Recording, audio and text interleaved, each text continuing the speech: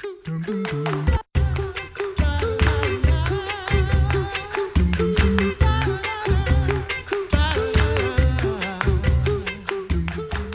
to the Coffee Hour. I'm Andy Bates. I'm Sarah Gulseth. It is Worker Wellness Day. It is. Continuing our series with our friend Deaconess Heidi Gaiman.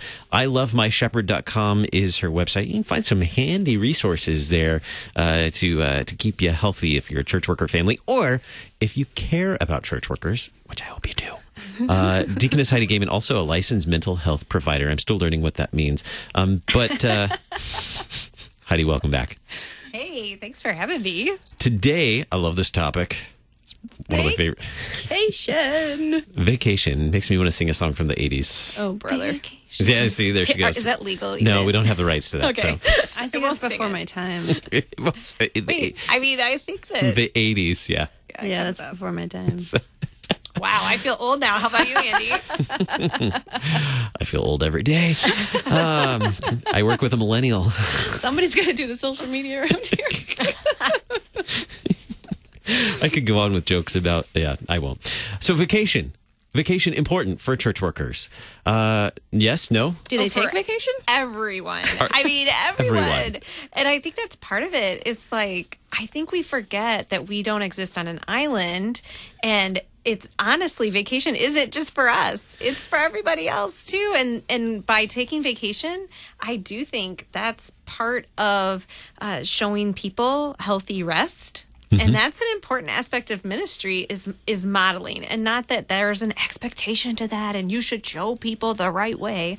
But like at the same time, there is a benefit to taking vacation for yourself. But then also, if you need the incentive, it teaches other people to take vacation. However, I think you just described my dream job. Showing people, modeling people how to vacation. There you go. You should be a travel blogger. I mean, professional vacationer.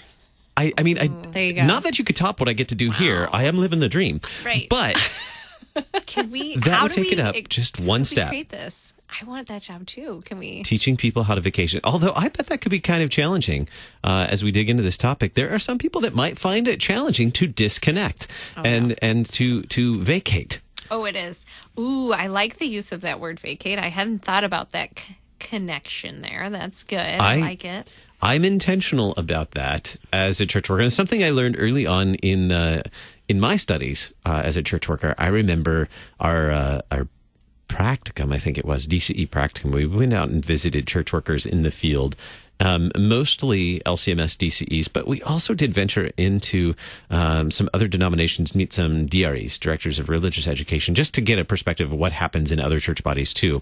And one thing that I saw in common among many church workers at the time, and this is back in the dark ages, was that there were many church workers who felt that if they took time off, that they were somehow being unfaithful. If they took time away from their responsibilities in serving others in the church full time, that they were being unfaithful to their vocation, unfaithful to their calling, and would feel guilty about it. However, I also saw in those same individuals some serious burnout. Sure. Many of them who were further along in their careers, we're talking 15, 20, even 30 years in their career. If they make it that long, if they, many of them were right around 15 years or so in their career, felt guilty about taking a regular day off or vacation time. Yeah, one of the most helpful resources I've read on that particular topic is Family Vocation by Jean Veith and Mary Murby. I say her name wrong all the time, so reference it in the show notes, right? But is that they help church workers understand the idea of vocational church work underneath the umbrella of loving your neighbor, and how that is different than vocational church work under the umbrella of loving God in the table of the commandments. And I thought this was really helpful because I think sometimes because church work is so intimately linked to our spiritual life and our relationship with God, that sometimes we feel unfaithful to God, like you're referencing. And so remembering that like that actual vocation actually the role of church work, I think, is more accurately categorized as us living out our life with our neighbor, whereas the spiritual application of our own personal faith and our faith within the body of Christ as a believer is more accurately categorized as the role of our relationship with God. And so I think that helps a little bit to remember that it's going to look a lot different then. We're not unfaithful to God by going on vacation. We're not unfaithful to that work. We are simply taking a moment to rest in God, which is really, really important for our relationship with God. Yeah. Like Andy mentioned, burnout is a real thing, and it happens across any vocation. And you have to take that time to rest in order to serve your neighbors as well as you can. Right. And sometimes I have to convince church workers. That's why there's 10 reasons to take a vacation. Like, some people need different reasons, right? And so if I cannot convince you that vacation, because it's a modern cultural idea, is about rest, and the biblical mandate for rest, the biblical concept of rest and creation, then let me convince you that you can minister somewhere else for a minute. That sometimes you get to step into another location and go to a different church and worship with different people and see a different aspect. That when you go to an airport, I have more ministry conversations in an airport than I probably ever do sitting in the narthex of my church. Like, there is ministry to be done in all different places. And so, of course, you don't just stop being a church worker, someone who cares desperately about the gospel and wants that to be part of every part of their lives. You can go do that in Florida.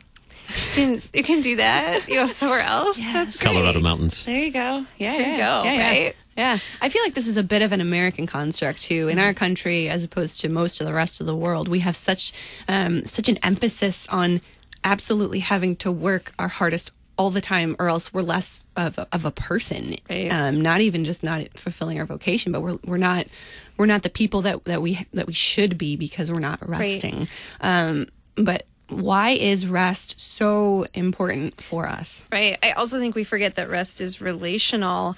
And so rest gives not only our physical bodies a chance to recover, our emotional well-being, but there needs to be a place in our life where we can just have conversation and it's not going anywhere. That's just a huge gift from God. And you have the ability then to sit with your Bible open on your lap and let God just direct you to a verse to read through it. In our normal lives, in our current cultural context, we don't live with siesta. We don't live with some of these other cultural ideas where we can just take a minute. And so we then, in our current cultural context, create intentional ideas, vacation being one of them, so that we do put that in place of these other ideas. We live in a hyper-connected world, too, that always... Turning it off is some of the hardest parts of actually going on vacation. And like you said, I think there is some ego involved in thinking that we are indispensable. Absolutely. Part of recognizing that we're poor, miserable sinners saved by grace is that we are absolutely dispensable. The only one needful is Christ. And so our church can survive without us. Our ministry can survive without us. It's not always pleasant to come back to all those emails on Monday and all of that junky stuff, but it is good for our psyche and our leadership to know that we aren't necessary. I remember one conversation, and this might be from a book you referenced. Well, I don't know if you were referencing it earlier, Life in the Fishbowl. Do you remember that book? I do remember that book. I wasn't referencing it, but yeah, I probably was. I think we read it. Was that Coleman, I think? We'll have to put a link in the show notes.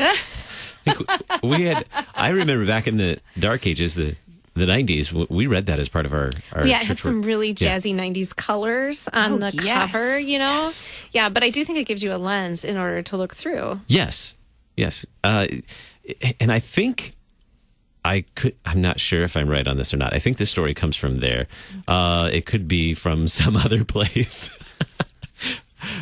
I need a fact checker. Google it, listener. I remember a conversation. I don't remember if this happened in a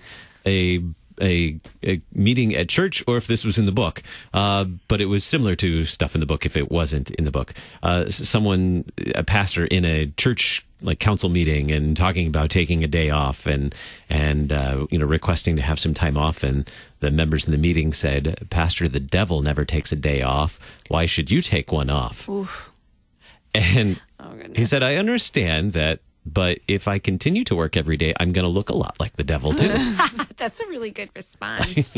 I know, and we have to, I think, prepare ourselves sometimes for people's responses that aren't biblically accurate. I mean, we all spout off stuff that's wrong, and there's grace. Like, you can be wrong sometimes, but we occasionally have to correct ourselves, and guess what? We occasionally have to correct other people gently, in speaking the truth in love and saying, God values rest. I would classify this as very needful rest at this place in time, and it is part of my call documents.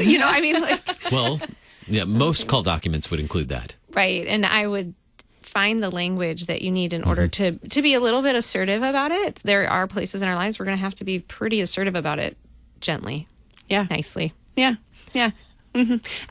And I mean, pastors maybe are the most common example, but scheduling can be nuts. You can have a funeral and then another funeral and then a wedding and then more funerals. And there can be times when, you're working for 3 weeks straight just because you have to. So, and I know you have these 10 reasons why that we'll have on our website with this program, but how do you even do it? Yeah, I think it's really hard. And my husband and I were just talking, he's a pastor. So often I think of Lutheran school teachers when I think of those who need a vacation, because they are like workhorses. Like, they're amazing. As much as a pastor's job is 24/7, the teachers, I'm amazed. Especially the 12-month contract teachers. Exactly. I was going to say, you don't always turn it off. Like, sometimes you have summer camps, and sometimes you have, especially in secondary education and stuff, things keep going and everything. And so I think one of the things that makes it different from a call perspective, from a worker in the church perspective, is, again, that it's relational. How do you decide not to come back from vacation for that one funeral? Because you love that person and they are part of your body of Christ. That's a hard decision to make. It's not just a work decision. It's a relational decision. And same thing with the teachers. They want the best for all of those students sitting in their seats, and they know that it's multifaceted, that it's not just about them teaching them history or science, that there's a whole bunch of stuff put together, wrapped up with our relationship with God and one another. And so it is very difficult, I think, to separate those things. So giving space and honestly asking God, what is appropriate here, what's not. I think that around the Word, God speaks into our hearts for our individual context. We're whole people, caring for whole people. Well, with the Word of God, we're made whole, right? Right. Deaconess Heidi Gaiman, she has ilovemyshepherd.com is her website, licensed mental health provider, and continuing our series on caring for church workers.